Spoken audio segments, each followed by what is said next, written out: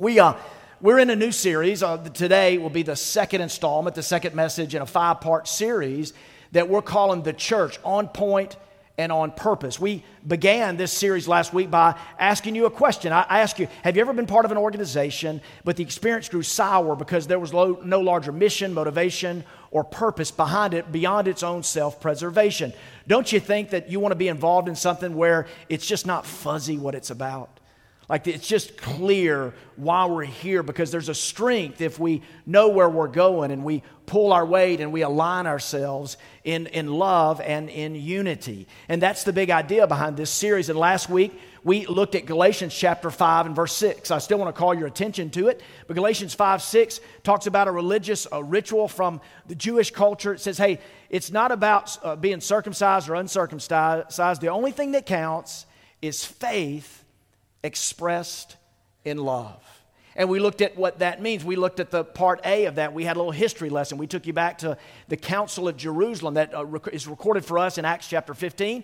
And I told you it's one of the most defining marks of the early church. Jesus came to seek and to save those who were lost. He had a plan to change the world, and his plan was to be with some, to lead a small group, a revolutionary small group that would be with him, that would learn from him, and then go lead others, that would also have a be with plan, that we would live in community, but this community wouldn't fuss and fight. This community wouldn't bite and devour one another, as it says in Galatians 5:14, but that we would be unified, that we would love each other, and we wouldn't be fuzzy about this mission. We would know why we're here. And the early church, it just blew up. Y'all know that, right? I mean, some people say, well, it's not about the numbers, not about the numbers. I say that often. I say that at Founder Church, we don't want to be about the numbers. We want to nourish people. We want health before we want to be large. And I think that's really important. But several times, recorded for us in the book of Acts, it says there were 3,000 saved, 5,000 gathered here, et cetera, et cetera.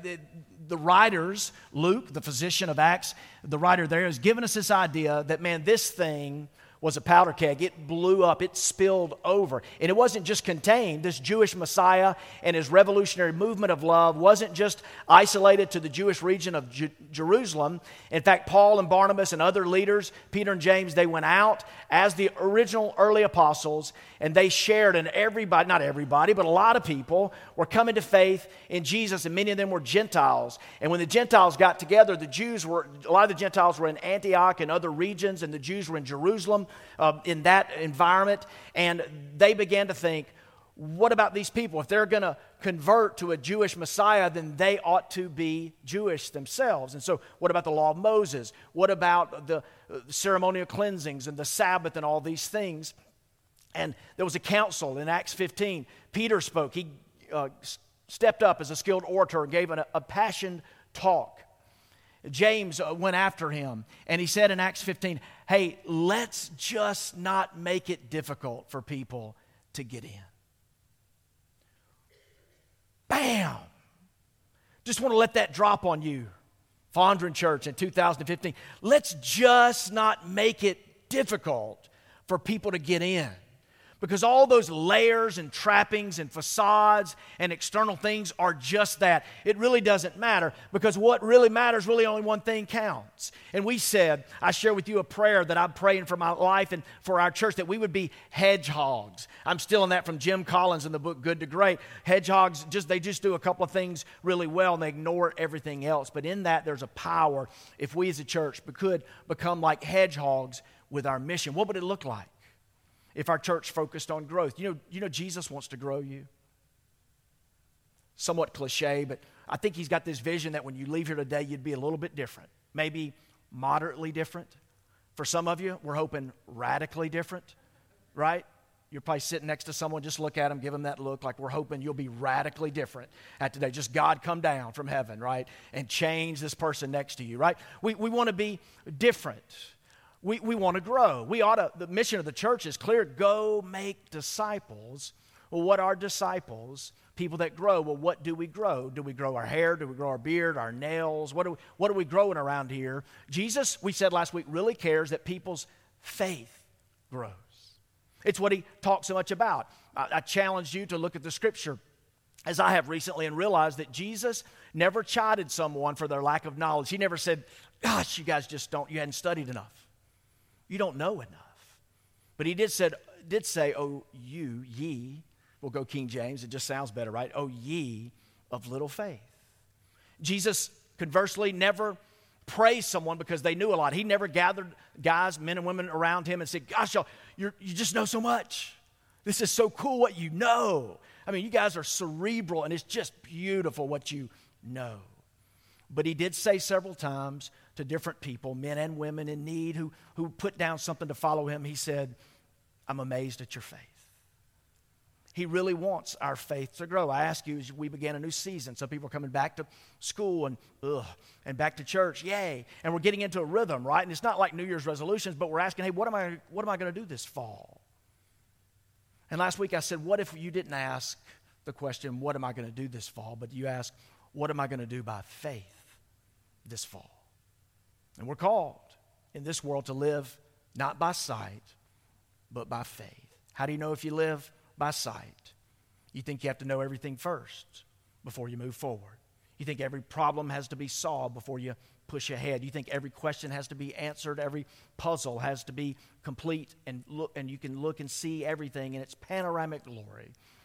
But faith, Jesus teaches us, is a risk, it's a thrill, it's an adventure, it is a life worth living. The only thing that counts is faith as it's expressed in love. So you let me talk about faith last week. Let me talk today about love. Let's get good, okay? Let's just go right to this passage in the Bible. Here it is. How beautiful you are, my darling. How beautiful your eyes behind your veil, they're doves.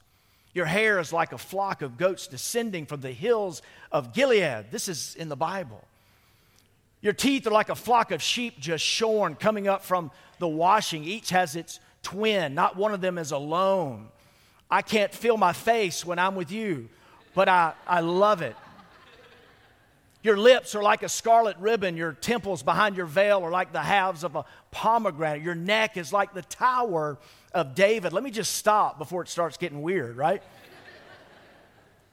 Here we have what? We have someone falling in love. I was thinking last night about our expression falling in love. I think we say that because there's this weightlessness as we fall, as we experience that. There's this electrical current, this energy field, this draw, this magnet, this pull, this attraction between the two. He goes on for real to say this. This is Song of Solomon chapter 4, verses 1 through 7. Here is verse 7. You are altogether beautiful, my darling. There is no flaw in you. What does that say about that man? He's not married, right? Wait, first date?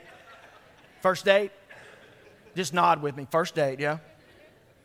Honestly, probably not. Let me do some strong exegetical work here. Honestly, he knows her. He knows her very well. But he's saying, you got flaws. Guys, you need to learn, by the way, fellas. I'm just saying, you need to learn. He's saying, you've got flaws, but all this good, that's what I'm looking at, right? He's in love.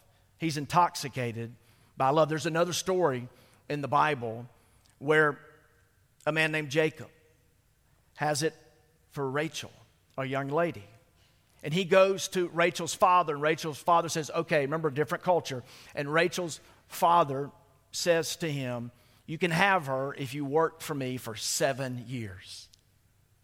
Jacob does. Look what the scripture says. So Jacob served 7 years to get Rachel, but they seemed like only a few days to him because of his love for her. Guys only. Look at me. You ever felt that way? You ever felt that way? Fellas, raise your hand, please. For crying out loud. This is obviously the remedial group here, right? Love. Here's what some of us need to know, some of us head in the sands church folks, that the Bible actually celebrates love that's this way, that's intoxicating. It celebrates it. But I will say that there's nowhere in Scripture, to my knowledge, does it ever command us to fall in love. But it does command us to grow in love. Remember Paul in some of the greatest poetry of our day, of any day, Paul says, though I speak with the tongue of men and angels, but if I don't have love, then I'm a resounding gong, a clanging cymbal. If I have faith and the gift of prophetic words to the point where I can move mountains, but if I have not love, I am nothing. If I give all that I have, more than Bill and Melinda Gates, to give away as just acts of altruism and love, if I give everything I have, and if I even deliver my very own body to be burned at the stake, but I don't have love, I gain nothing. How would we say that maybe in our day? If I could tweet like Justin Bieber, had more friends on Facebook than Pope Francis. If I got a BA from Yale and an MBA from Harvard. If I invented Snapchat and Instagram and WhatsApp and Uber. If I had great thick flowing hair and chiseled abs and pearly white teeth and no body fat.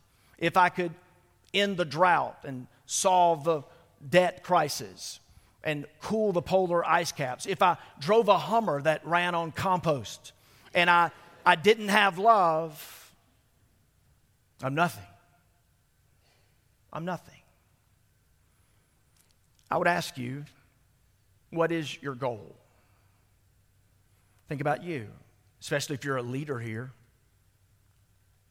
What is your goal? But for all of you, what is your goal? I would think that if your goal is to be physically fit, you would join a gym. If your goal is financial security, a long-term program to get there, I bet you would check out an investor for some help. If your goal is a successful, ongoing career, I bet you would find a mentor or take a class. And if you wanted to grow in love, let me ask you, where would you go? Where would you go? The answer is Fondren Church, right? You guys are letting me down in so many ways today. No, for real. Where would you go? Wouldn't you like to be involved in a movement, in change, where more of us in this room and more folks out there would think church when they would think of a place to go where they could learn about love? Paul told this to Timothy and all those at a new church plant. He said, for the goal of our instruction is love. Look at it. It's love from a pure heart and a good conscience and a sincere faith. That's the goal. When we teach, when we preach, when you circle up and get in a small group, when you join some type of equipping class, when you get together to learn something about missions, about the gospel, about community, about theology, the goal of instruction is it's love. Pure heart, good conscience, and a sincere faith. Not long ago, I was at a restaurant with a friend. Some of you go out to eat with me sometimes. My family, I embarrass them often. When I go into a restaurant, we got to wait for a table. They'll say, what's your name? And I'd say, Chili Palmer. That's just my restaurant name. Anybody remember the movie Get Shorty with John Travolta and Danny DeVito? Chili Palmer.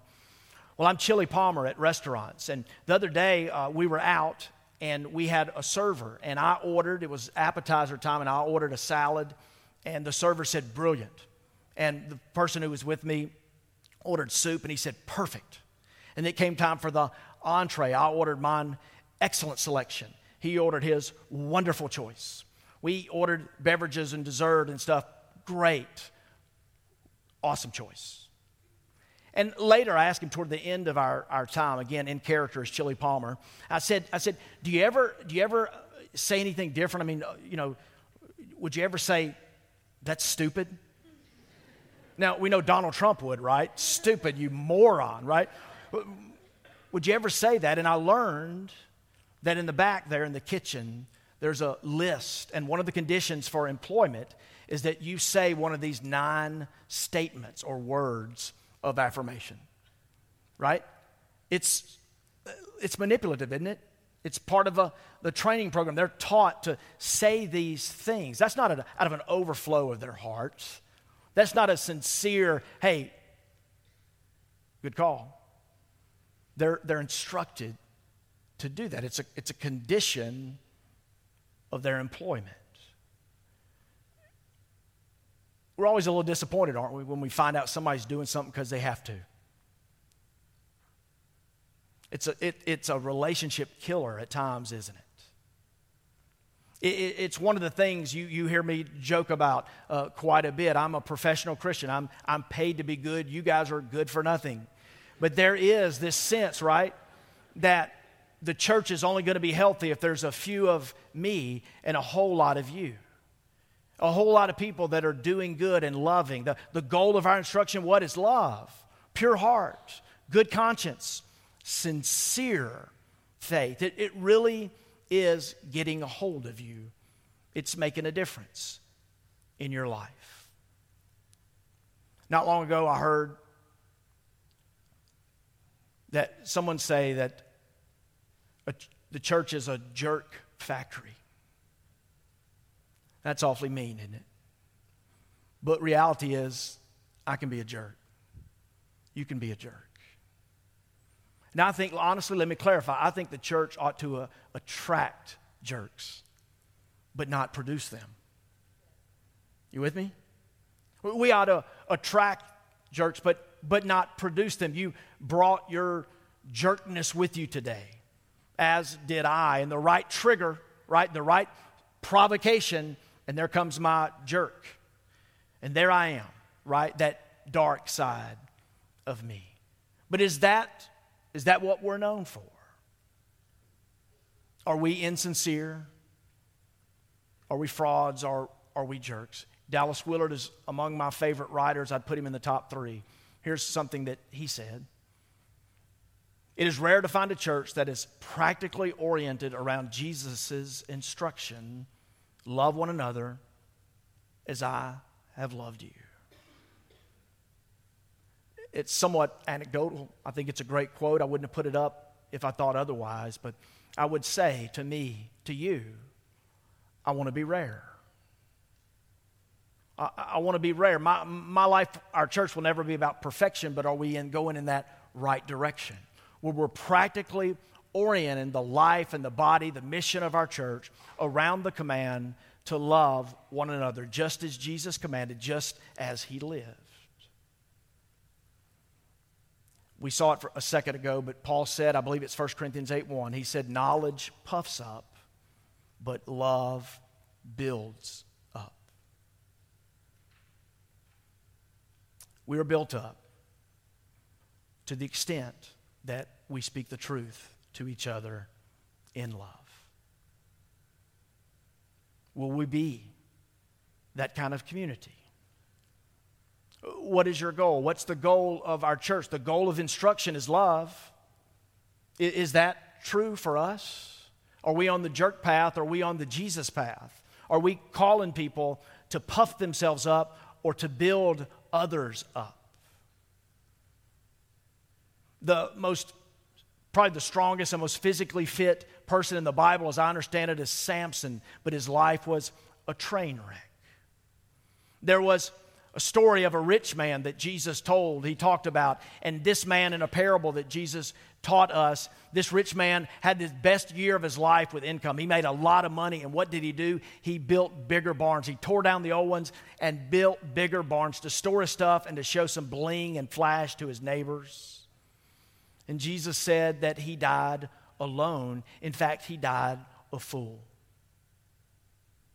Is your goal to be fit, strong, rich? Is it to be successful? The most successful man or woman in Jesus' time was Herod. Herod was a monster. The smartest person probably in all the Bible, humanly speaking, was Solomon, and he had 1,000 wives. Not exactly Phi Beta Kappa move there, right? What's the goal of your life and mine? What are we chasing? It doesn't end well if the goal is strong, rich, smart, successful. And just as a church, that shouldn't be our goal, to be strong, rich, smart, or successful. And if we flex our strength at all, it ought to be to help the weak. And if wealth and abundance comes our way, it ought to be broken and spilled out and poured over and given away. And if we grow smart, we better be careful, because the Scripture says we're going to get all puffed up like the Michelin Man. And the goal is to be built up. Don't you want to be a part of a community where we really build each other up?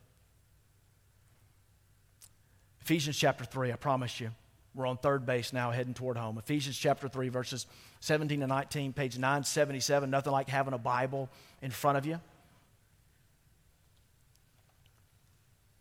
So that Christ may dwell in your hearts through faith, there's that word, that you, being rooted and grounded in love, may have strength to comprehend with all the saints what is the breadth and length and height and depth, and to know the love of Christ that surpasses knowledge, that you may be filled with all the fullness of God. Leave that up for a few minutes if you would. A couple of words to consider. The first is the word rooted.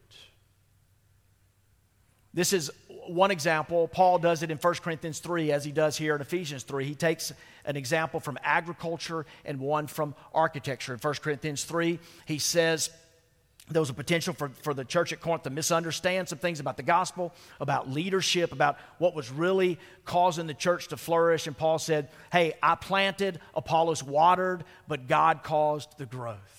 Straight from agriculture. And then he went on to say, make sure as you're building a ministry, as you're building a church, as you're building a soul, a life, a character, a marriage, a single life, a family, make sure that your building materials it's the stuff that's going to last.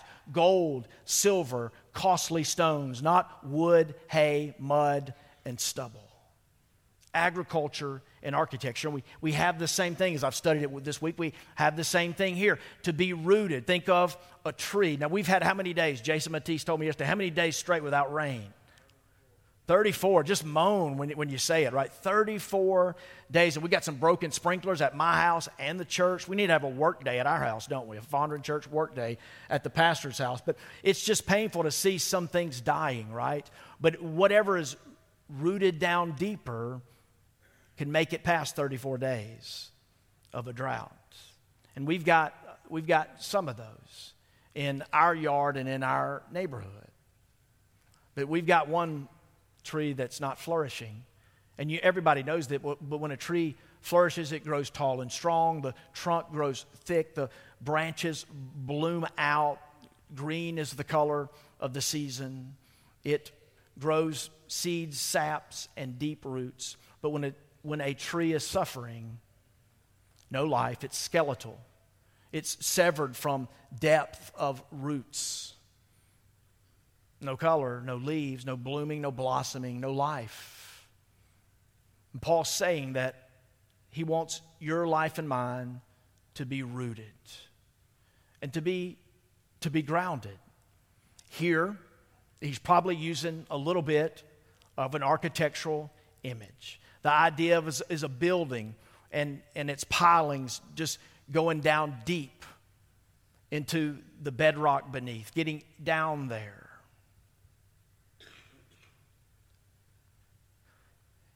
Honestly, as a church, we're not doing so well. A church in general, the American church, the church that we hear a lot about, increasingly in a negative light. And a burden that God has given me is that a lot of us as leaders, we're not grounded. We're not rooted. We're lacking depth. 1,500 pastors leave the ministry permanently each month in America. 80% of pastors and 85% of their spouses feel discouraged in their roles. 70% of pastors do not have a close friend, confidant, or mentor. Over 50% of pastors are so discouraged they would leave the ministry if they could, but have no other way of making a living. Over 50% of pastors' wives feel that their husband entering ministry was the most destructive thing to ever happen to their families. 71% of pastors stated they were burned out and they battled depression beyond fatigue on a weekly and even daily basis. 1 out of every 10 ministers will actually retire as a minister. One writer's commentary in this book called Replenish, he says, we've neglected the fact that a pastor's greatest leadership tool is a healthy soul. Our concentration on skill and technique and strategy has resulted in de-emphasizing the interior life. The outcome is an increasing number of men and women leading our churches who are emotionally empty and spiritually dry. Quaker author Parker Palmer said, "A leader is a person who must take special responsibility for what's going on inside of himself or herself, lest the act of leadership create more harm than good."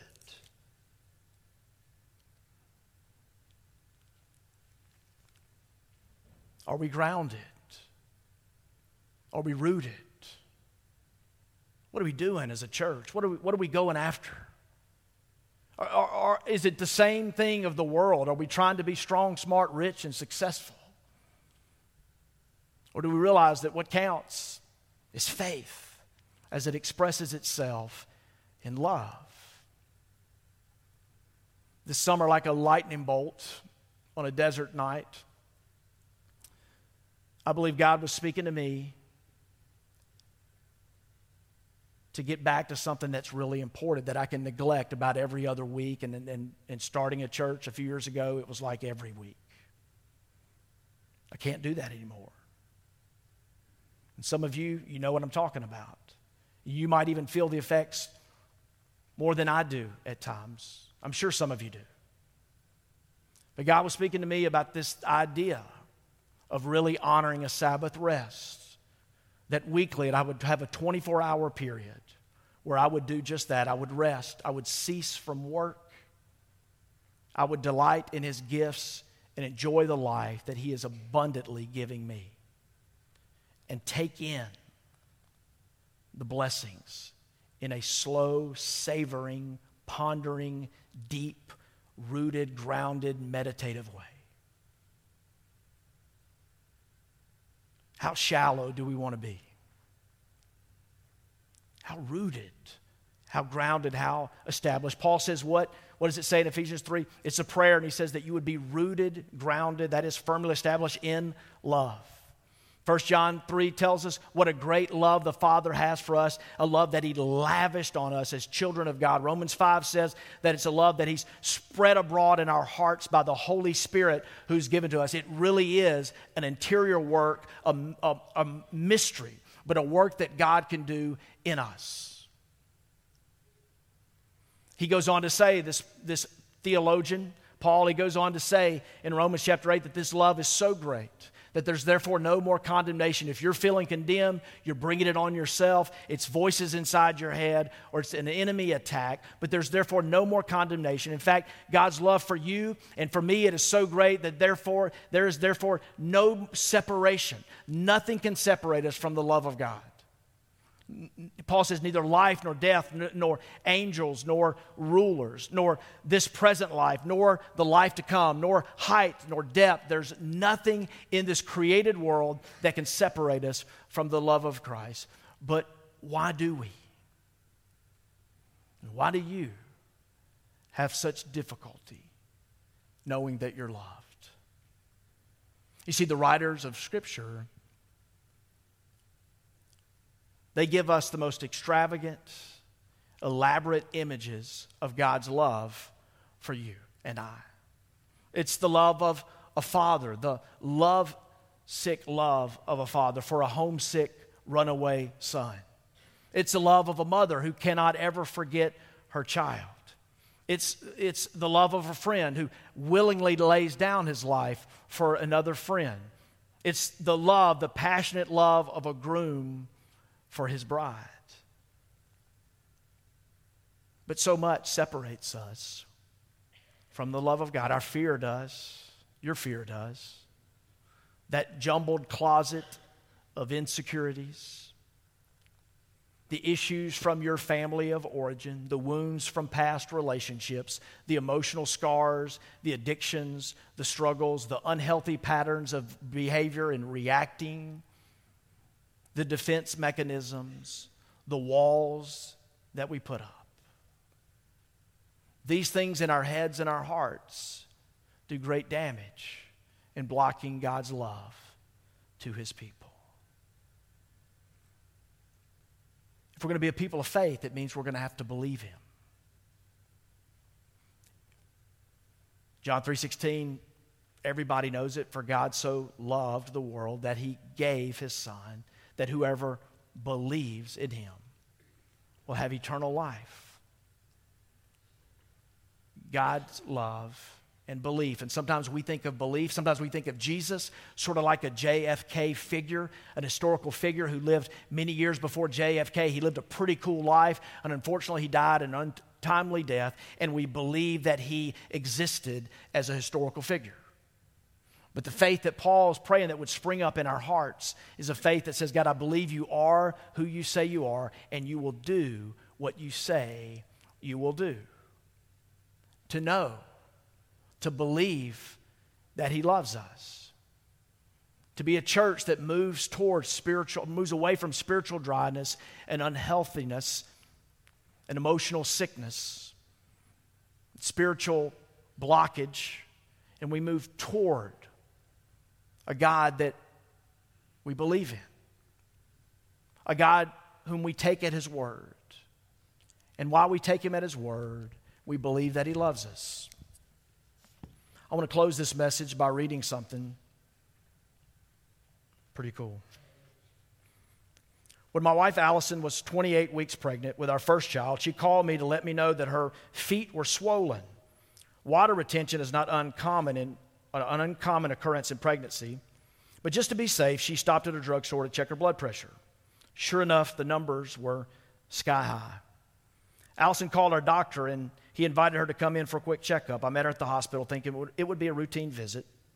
I could tell from the look on the doctor's face that something wasn't right. After running a few tests, he informed us that Allison would need to be on bed rest for the duration of her pregnancy. That curveball hit us from left field. 12 weeks is a long time to be in bed, and we were not expecting that news. After more tests that day, we learned Allison would need to stay in the hospital for her bed rest.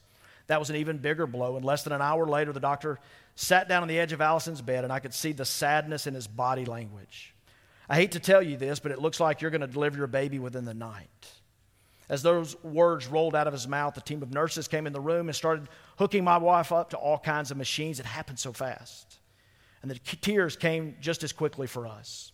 My prayers went from very generic prayers of God, help us deal with this, to very desperate and lonely cries of God, I beg you, please work a miracle on behalf of my wife and little girl. I wasn't questioning God. I wasn't asking why me, why my wife, why my firstborn child. I've lived in this fragile and fallen world long enough to know this truth. God is good even when life isn't good to me. By morning, Allison's physical condition had worsened, and doctors feared we would lose her if we didn't deliver the life inside of her. I was tired of being tired. I was scared and worried, but strangely, I was excited too. I was going to meet my daughter. I was going to be a dad. That doesn't happen every day. 15 minutes later, Ava Joy was born, all 2 pounds of her, 3 months early. At least 10 doctors discussed with Allison and me all the potential complications that Ava could face in life: hearing loss, blindness, a litany of other developmental challenges. Honestly, the list was longer than I could have imagined, but at the time, the list didn't matter to me. I was a dad. And dads don't care what their children can or can't do. We love them. And the reason I loved Ava was because she was mine. I helped make her. Part of me was in her. In the middle of the night when no one else was around, I stared into the little glass tube where my little girl was fighting for her life, and it hit me. God has heard all the reports on me. And in spite of how grave they are, in spite of my spiritual prematurity, he loves me because in the purest, truest sense of the word, God is a dad. And part of him is in me, and part of him is in you. We are his children, and he loves us as we are. I stood over Ava's incubator and wondered what was best for her, whatever the cost, whatever the procedure. I pleaded with the doctors to do what they could to help her live. When I read the Bible, it's like a love letter from lovesick dad to his homesick children. And in it he says, whatever the cost, whatever the procedure, even if it means giving my life for yours, I will do it, I will pay it, I will go through it, for so you can live. We cannot ever grow tired of the gospel message that he loves us. And to the extent that we experience that love, to the extent that that love flows from a pure heart, a good conscience, and a sincere faith, to that extent can we have a viable expression to the world around us. And will we be able to love others? If I want to be that kind of church, don't you? I want to be the kind of church that loves others. I sat down this week with a man. He said, Robert, I don't know if you know this. He pushed back some of his dignity when he said it. And he said, Robert, I don't know if you know this, but Fondren Church paid our rent last month. You know what? I didn't know that. Because we have a team of men and women who handle our benevolence for us.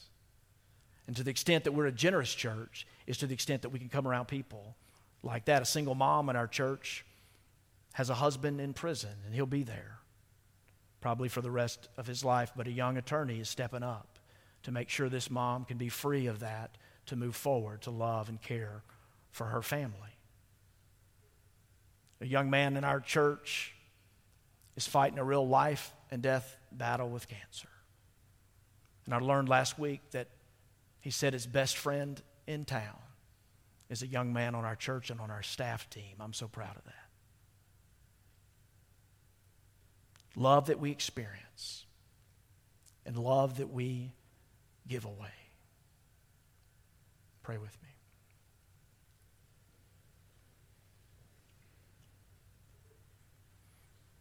God, just as we fight ongoing internal battles of having flimsy goals that really are no different than the world around us, to be smart, successful, rich, strong. Even as a church, we're tempted.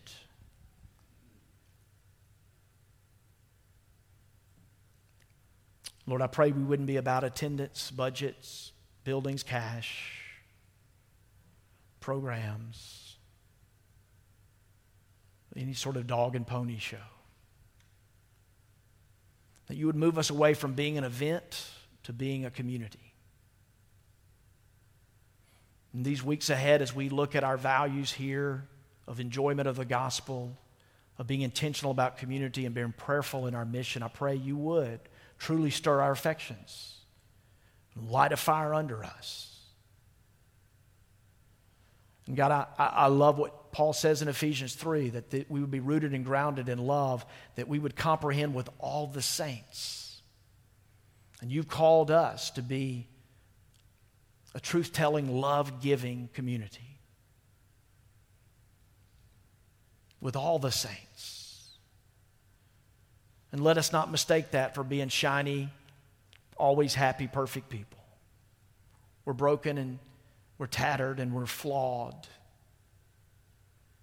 And we fail each other constantly, but we are saints because you love us and you called us out of darkness and into light and to love each other, to experience your love. Lord, grow us in that. For faith that is wavering, for doubt that is overcoming, for hatred and discord and fear that's pushing love out.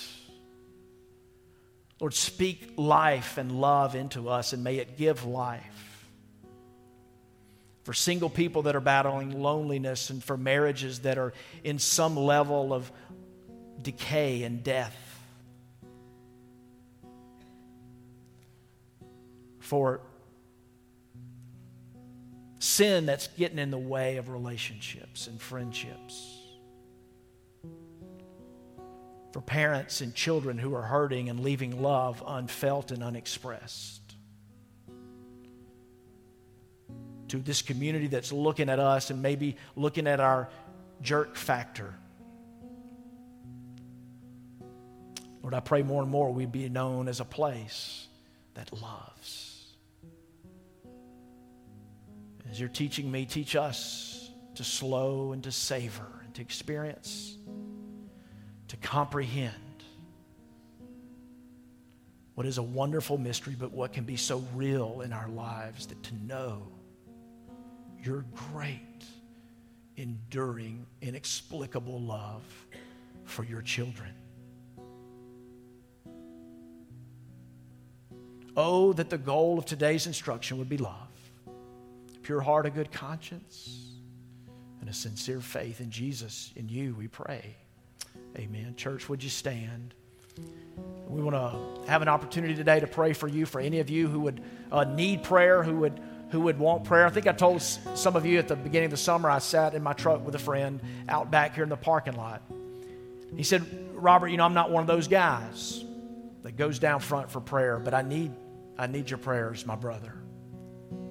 Push away any pride today. There's going to be a few of us down front. We'd love to pray for you, for this place to be certainly a prayer of worship and singing as Jay and the team leads us, but an opportunity for us to pray for you and anything happening in your life where you're at a point of need for His mercy, His grace.